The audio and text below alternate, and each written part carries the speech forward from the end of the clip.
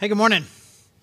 Hey, if you're new, I'm Charlie, the lead pastor here, and really glad you are worshiping with us today. And we are just started last week a new series called Reconstruction, where we're kind of talking about people who have, we use this phrase gets used a lot, deconstructed their faith.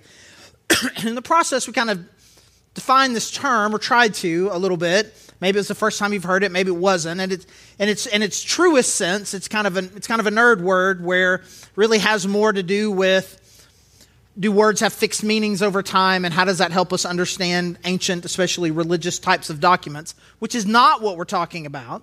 But it's kind of become more of this idea around people who grew up with a faith and it has been challenged or has been hurt or kind of damaged in some way, and people begin to deconstruct.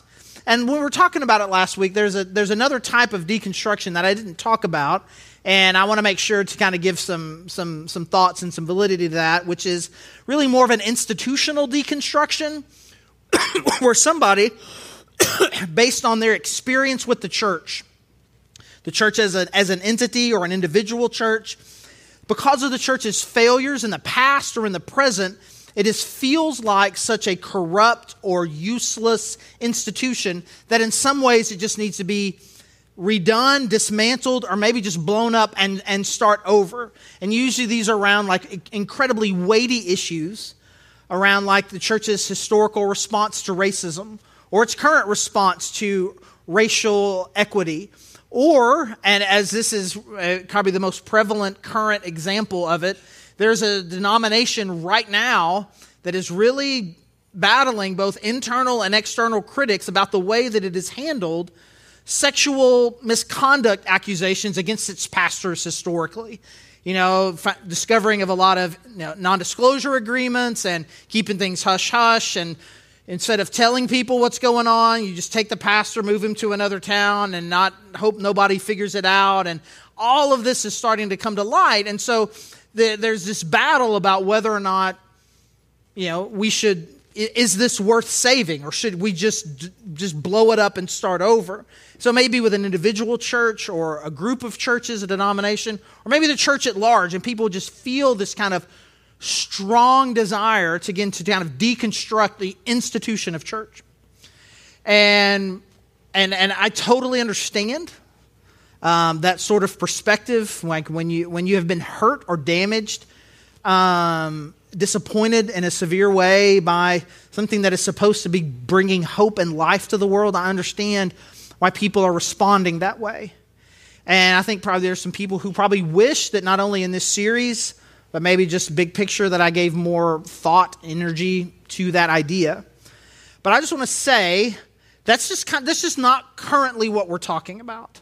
And so I want to make sure, because you may hear this word or you may experience this word or idea differently. That's just not currently what we're talking about. And to the degree that we are, people who are experiencing that kind of deeper, next level frustration with God's church, what we're talking about are the people then who, for whatever reason, you take it one step further, and it's not my problem with the church or people in the church, but it begins to erode at the core of what I genuinely believe about God, about me, about Jesus. And so it's the point in which my internal battles that I'm having, the external problems that I see with the church, or maybe just maybe it was a more personal experience. Something I was taught to believe turns out like to be demonstrably false. And now I'm like, what else did the church teach me that's false? I mean, we can all come to these places different ways. But what we're talking about here is when whatever the issue is, it's not just I'm frustrated with the church. It goes to the next place too. It's like, and so therefore, I'm not really sure what I believe anymore. And so we started last week saying if any of us have been in that place or are in that place, or maybe we're not there yet, but I can see it from where I am as I think about my heart. What do we rebuild? What do we need? Like what are the foundational truths? It's like I'm not going to let my frustrations with anyone else keep me from really, truly believing and worshiping and following the capital G God of the universe. and an adoration and worship and appreciation of his son, Jesus Christ. I'm not going to let that happen. What are the foundational planks that we need to rebuild with? And we started last week with what I think is a very simple, but very often neglected or undersold principle. And I think it is the most crucial. And it is this, that God is good and he loves you. God is good. There is a good God who created this universe, and this God is good, and he loves you personally. We went all the way back to the beginning, Genesis chapter 1, and we talked about it in terms of kind of the original audience that the book of Genesis was written for, which are the people coming out of slavery in Egypt in the Exodus. These people had been slaves for generations, and I'm sure that their faith and their understanding of who God is, because of the oppression that they had felt and the pain just for generations, they weren't sure who God was and weren't sure how God felt about them. And God comes and rescues them, and essentially he's reintroducing himself to them. I know that you're discouraged. I know that your faith has been rattled. And so here's what I want you to know about me first. Genesis chapter 1. I'm the creator. I'm the good God. Everything he created was good. He brings order to chaos. He fills emptiness. He brings life where there is only death. And where he brings life to emptiness, right? He does all this, and he says, and then he creates. And then he creates people. And he's like, I created you in my image. And essentially he says that basically this world is his gift to us. This is what he wants them to understand. That he loves them personally and is a good and faithful God. But there's a question that I think kind of came up probably in your minds as we were talking about it last week. Or if you weren't there, you're thinking it now. And certainly would have been in the minds of the Israelites. Like, you're saying this, man, God is good, and the creation that he created was good, and everything is good, and he loves you. And you're like, man, when you've experienced generational torture and been slaves for so long, you're like, man, the way you're describing the world, I don't know about. You can say God is good, but I feel that there's evidence to the contrary. And people feel that. And so the story actually continues, and what we're going to do is kind of pick up on that a little bit. But what this is going to feel like, I feel like I need to give this disclaimer. What this is going to feel like is kind of the middle act in a play, or like the middle movie in a trilogy, where it's kind of like, in the first one, it's like, oh man, everything's good, and this is so cool, and this universe is cool. And then something really bad happens in the middle, and then the movie's over, and you feel bad. Like, I'm trying to think of it, like I like a lot of pop culture stuff, but I don't want to spoil anything by using some example that's too current, because one time I used a book that was 20 years old and somebody got offended because they were just reading the book. It's 20 years old. So I'm going to go with the movie that is in fact 43 years old, and if it gets spoiled, that's on you, which is the middle act of the original Star Wars trilogy, Empire Strikes Back. So if you do not know that Darth Vader is Luke Skywalker's dad, that's on you. It's a 43-year-old movie, okay? Now, so imagine 8-year-old Charlie Lofton. Loved Star Wars at 6. Saw Star Wars when he was 6. Now he's 8. And he sees Empire Strikes Back. And all of a sudden at the end, the bad guy, the baddest bad guy you have ever seen in anything, is he really the hero's dad? And the hero lost his hand, and the other hero was frozen in this carbonite, and they're sending him to a gangster. And I like, you get the end, you're like, I think they lost. And it is 3 years before the next movie comes out. No internet, no rumor sites to go to, just pain and uncertainty. And you just feel it. And someone came to me after the first time, was like, actually, I thought Empire Strikes Back was a great movie. I am saying it was a great movie. I'm saying it was troubling to an 8-year-old to kind of feel unsettled. And this is going to a little bit feel like this. God is good, and this is who this God is, and this, I want you to think about it. But something has gone really, really wrong. And I promise we're going to resolve this fully next week, or at least attempt to. But we may leave ourselves here. There's some things we're talking about that are going to make us feel a little bit unsettled. because God is good and he loves you. But the middle piece of this that we need to understand is that we broke the world. We broke the world. And there's a lot of intentionality behind the words that I use, especially around the word we, which we'll come back to at the end. But our choices, our sinfulness, the things that we did, we have broken the world. The way that we interact with God, the way that we interact with one another, the things that we do to ourselves, the things that we do to each other, we have broken this world. And now, I was thinking about this, even just at first saying of it, right? That you go to a lot of other churches, talk to a lot of the people, like the way that they'll say this is going to be a lot stronger.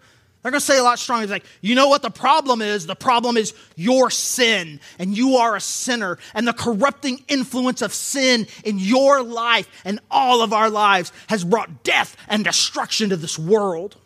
Okay? Now, I'm going to tell you, there isn't anything that I disagree with about what I just said. I agree with that conceptually. I just don't feel the need in this moment that we live in to come at you that hard. Because I think that sort of talk and kind of the strong emphasis on it and a lot of just kind of it feeling more accusatory, I think it is birthed out of a time maybe when I grew up, when there was a wide range of people that genuinely believed that people are basically good, and if we all just put our heads together and decided to be good, we can make it all good. Like we're just come on, guys. If we just try hard enough, it'll all be fine. And so pastors, evangelists, Christians felt this need to kind of very strongly say, no, people are evil, people are sinful, people are corrupt, and that's the problem. When I don't think, fast forward to where we live today, I do not think it is a difficult sell for me to just stand here very calmly and say, hey, guess what? The sin, the things that we've done, the wrong that we've done, it has broken this world. The problem in this world is us. We did this. The world is broken. Yeah, it is. And guess who did it? We did it. And I don't feel the need to oversell it, because I think in the overselling is the unintentional, or maybe in some cases, not mine, the unintentional consequence of bringing a lot of shame to the situation. I don't want us to feel shame. But I do want us to have a realistic understanding of what's wrong. And I want us to shift our blame and concern and frustration about the world from God to us. And again, we're going to talk about this a little bit more at the end. Shifting the blame from God to us and from them to us. That it is all of us collectively that have ended us here in this place. And so we're going to pick up the story right where we left off. We're going to go back to Genesis chapter 2, because again, I think it is important, because God is trying to communicate to his people as he's taking them out of Egypt to his promised land to help them understand kind of the world around them and why their experience of this is not this kind of pure joy and goodness that Adam had in Genesis chapter 1. So the first part of Genesis chapter 2, we kind of got we're specifically talking about how he created Adam. Puts him in the garden and says this to him in Genesis chapter 2, verse 16. And the Lord commanded the man, you are free to eat from any tree in the garden, but you must not eat from the tree of the knowledge of good and evil. For when you eat from it, you will certainly die. So he places him in this garden, this beautiful good world that he's put him in. He puts him right here. And he says, hey, listen, everything that you see is yours. You can eat from anything that you want. This is all yours. It's my gift to you. I want you to take care of it. The only thing is I don't want you to eat from this one tree. So he gives him this boundary.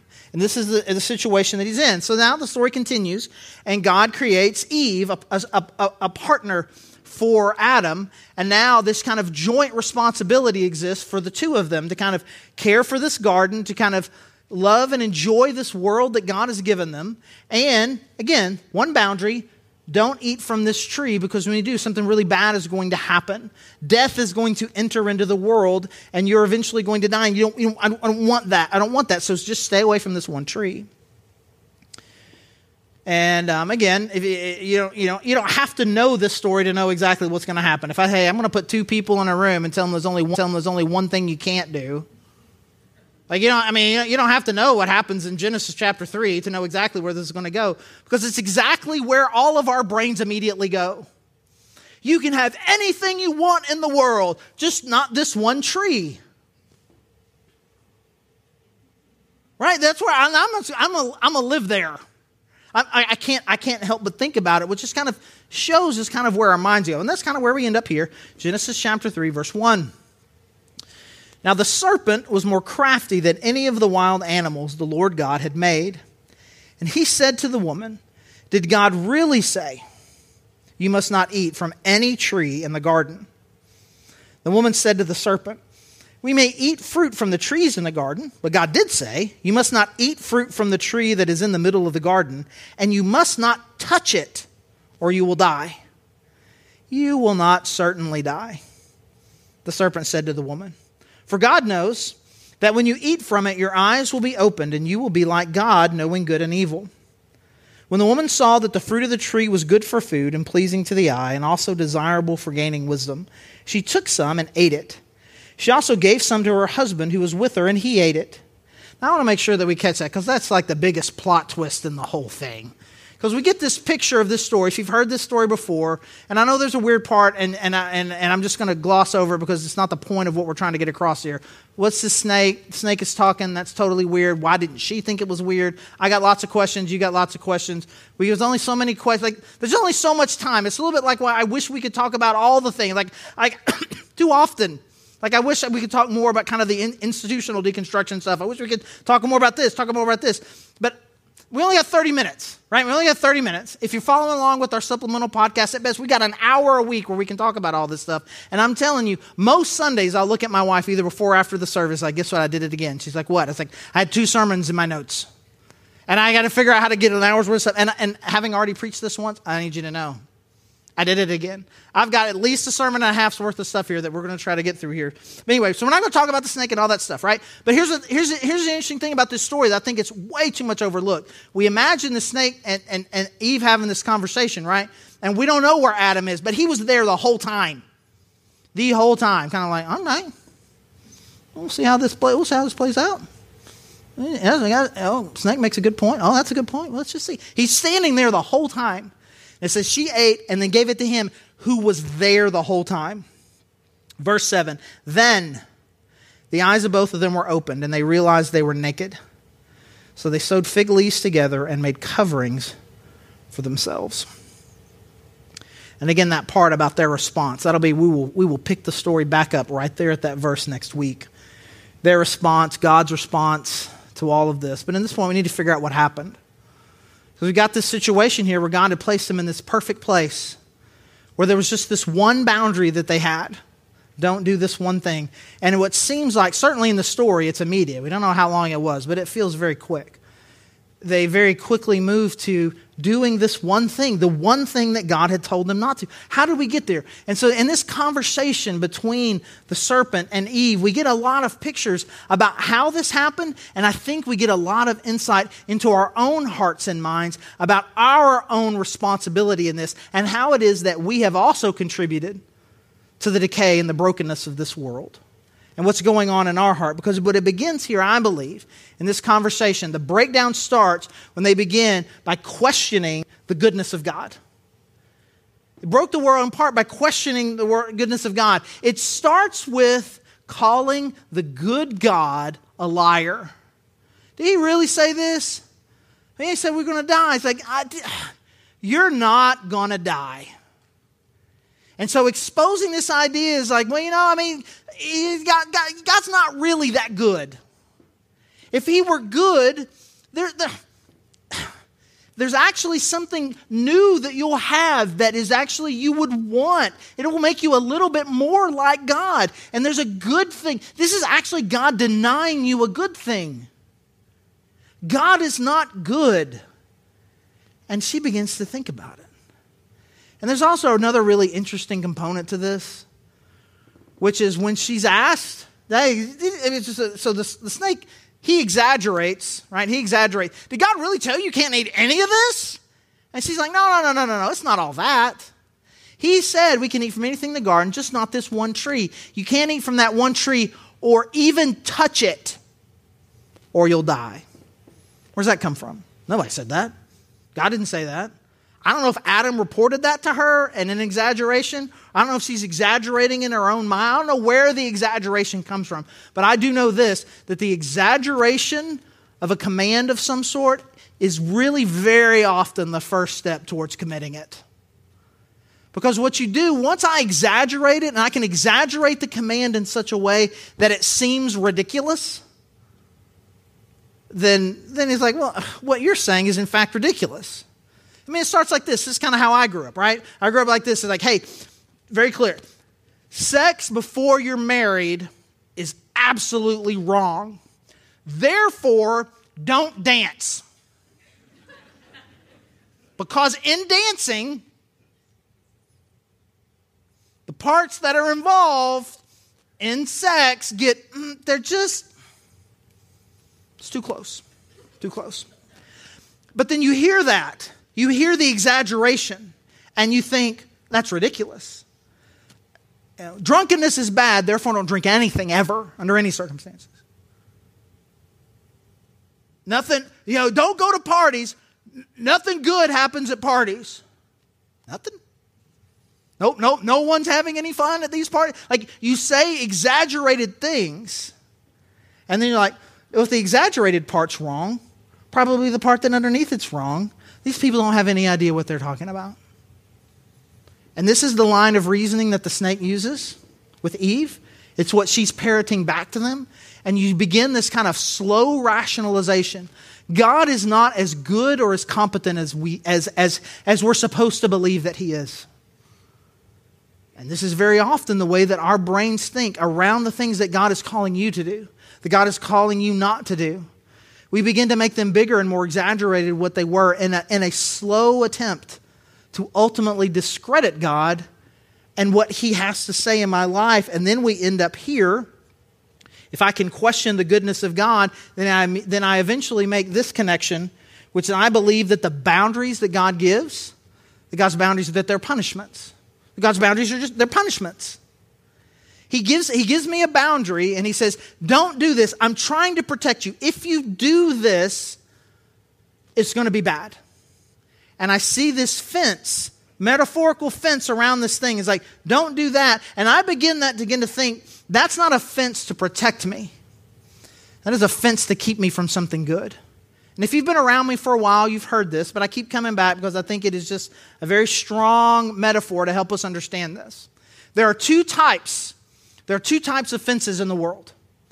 There are fences that you put around prisons, and there are fences that you put in your backyard when you have an insanely overactive toddler. And we, 20 years ago, had an insane overactive toddler. Her name was Lauren Lofton. She's now grown up into be an awesome, precious, amazing young woman. But at 2 years old, she was scary. She skipped crawling, skipped walking, went straight to running. And she would put her hands in the air like this. And she would scream like a wild animal. Ah! And she would run. And she would run until she hit a wall. And she would hit, bang! And she would fall down. And she would stand up and she'd go, and do it again. And so this is where we were in seminary in this little small apartment where we could keep her mostly contained. I say mostly contained because she did get out once, and that was a very scary moment. But we moved into this house that had this nice backyard but no fence. And it was on a main road right here. And then right on the other side of where our fence would go, there's this big rock that was just perfect for climbing and jumping and screaming. And behind that was a pond. And she couldn't swim, but don't tell her that. She thought she could. And so there was all these dangers. And so the very first thing that we did was put in a fence. We had a playground, a little swing set. You know where we put it? Inside the fence. She had outdoor toys. You know where we put them? Inside the fence. When we brought her food, you know where we put the food? Inside the fence. All of the good things were in the fence. Everything we wanted, everything that was good was inside this fence. And on the other side of that fence were things that might look appealing, but were in fact incredibly dangerous. And that is the fence that we put around our backyard to love and protect her. And then there's a prison fence. And I'm not making a social commentary about prison or justice or anything. This is just a metaphor, so let's not read too much into it. I'm just saying that the way that prison fences are designed to work is we believe that all the bad things are inside the fence. And we've got to protect the good outside from the bad that's in. Tall fences, barbed wire, you don't get to come out. And that's bad, and the good is out here. Now, when God says, don't do this, when God says, you must do this, do you believe that He is putting a fence around your life that is designed to protect you or to punish you? Are the boundaries and the rules that He puts in your life, are those for your good or for your ill?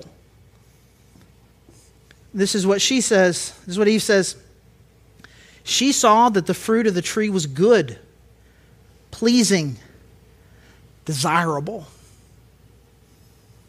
God was preventing me from getting something good that I wanted, that I deserve, that will actually be for my good, and so I am going to take it. I question the integrity and the goodness of God.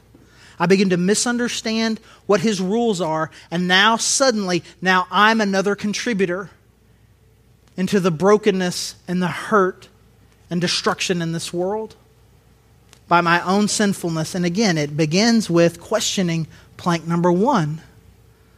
God is good, and the boundaries that He wants to put in your life, they're for your protection. But when I fail and I choose to not believe that He's good and I choose to believe that He's punishing me, we end up in the situation where this is how it started with Adam and Eve. And it is a continued moment that has happened with every person, generation to generation now. And now we're all participating in it. In a world that is not what it should be. And it is of absolute importance that we understand this. When I say we broke the world, I mean we did this. We did this. We did it. We did it. And I think that is the interesting part about the way the story unfolds. Eve takes a bite of the apple, and what happens? Nothing happens. Nothing. Then she hands it to her husband. He eats it. And then it says, and then both of their eyes were opened, and then they felt overwhelming shame. Nothing happened until they both did it. Now, there's a lot of implications that people try to make from that we won't necessarily get into all of them. But I believe one that I believe is very clear is the unity that they had. This was a we decision. It's not one of them. I'm not just going to give Eve a hard time. We're not just going to give Adam a hard time. This was a collective. We did this. But you see in the immediate aftermath of this, and we'll look more at this passage next week, God's like, what happened? And what does Adam say? The woman that you gave me did this to me. He immediately blames her and God. And this is what we do. Why is the world broken? It's because of what they did. You know who they are. It's those people out there. And depending on who you are, your political background, your spiritual background, your personal politics, your perspective on morality, the theys that have really broken the world, you know who they are. You know what they're doing. You read about them all the time on that news site that you love so much. They're so corrupting. It's them. They did it. It's not them. It's us. There is no them. There's just us. Or we begin to do like Adam did. Say, actually, God, this is your fault. And this is what we do. God, you did this, really. And we begin to ask questions that I think are really, in their core, have the ability to be really good questions. God, why don't you restrain? Sure, it's broken, but why it doesn't have to be this broken? Why don't you restrain evil more? Why put the tree in the garden in the first place? Why even let there be the opportunity for this? God, why did you do it? Why let the snake talk? Keep the snake out of there. There's any number of things, God, you could have done to keep this from happening. God broke the world. Now, some of those questions are really, really good. And if you follow along with kind of our supplemental podcast, I'm going to address some of those and just spend some time talking about them. I don't know that I can fully resolve that in your heart. We can talk about it. And again, those are good questions, but when we allow our brain to hang out there, that is just another way of doing exactly what Adam did. It's just turning the focus from what we did to what God should have done. And just another part of the cycle, I'm questioning God's goodness I'm trying to get myself off the hook by blaming them and blaming God. So I want you to ask those deep level questions. I want you to hang out there and think about it, but I don't want you to live there. Because ultimately where we need to live is I need to be honest. And if I'm honest about this idea that we broke the world, by the definition of the first person plural pronoun, we means me and you. I did it, you did it. I have a personal culpability in this. I have played a part. I have played a role. I am a sinner. And that has implications for me and my own brokenness. It has implications for me in my relationship with God. It has implications for me in my relationship with you. And I have to be able to be honest about that. And because I can imagine someone who is more of a sinner than me, that doesn't matter. And I could imagine a way that God could have kept this from happening. That doesn't matter. What matters is I did this. And I have to own my part of it. And like I said, there's a sense in which this is kind of like ends us at the wrong place. With just a lot of, I don't want anybody to walk out of here with any shame. But I do want us to walk out of here with a real clear awareness that there aren't any villains. We don't get to leave here and have any villains. We did this. I am the reason why my relationship with God is broken. I'm the reason why my relationships with people are broken. Like, I have a part in this. Again, we did it, but that also means me. But to give you just a preview, because I, being this is kind of just my personality. I don't want anybody leaving feeling bad. I want to make sure to just give you a little preview. Let's go back to number 1. God loves you. And no matter how broken you may seem, no matter how bad maybe no matter how deep of a sinner you think that you are, what the God of the universe who loves you unconditionally, what he did, no matter how bad it was, he looked at it and said, I need to save them. I want to reconcile with them. I want a new relationship with them. This is what motivated Jesus Christ to come. He does not look at this brokenness and just think, well, forget all of them. I'll just start over somewhere. He looks and his heart, his love for you is what drew his son Jesus Christ to this planet. To live for us and to die for us so that we can be reconciled to a good God that loves us. And we will spend all of our time next week kind of talking about that. And so as we are taking some serious time to really contemplate our role in what we did, let us not lose sight of the fact of the grace and the goodness and hope that comes from Jesus Christ. Let's pray.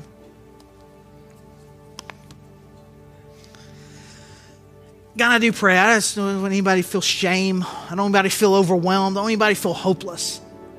That is the point of the gospel. It's to bring hope to hopeless, to bring life to death, to bring light to darkness. And God, that's where we started. We started with you giving us a wonderful gift and demonstrating your overwhelming love for us. And then we did it. We broke it. Our sinfulness, individually, collectively, all together. And God, I pray that we'll be able to be honest about that. That because just somebody else one time said it too strong, or said it in a way that was hurtful, said it in a way that brought shame, said it in a way that was exaggerated, said whatever our history is. God, I pray that we would not. God, I pray that we would. I pray that we'd be willing to be honest with ourselves and with you about our own culpability, our own sinfulness, our own brokenness.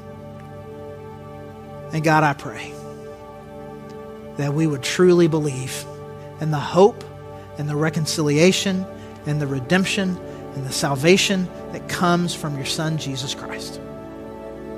And it's in his name that we pray. Amen.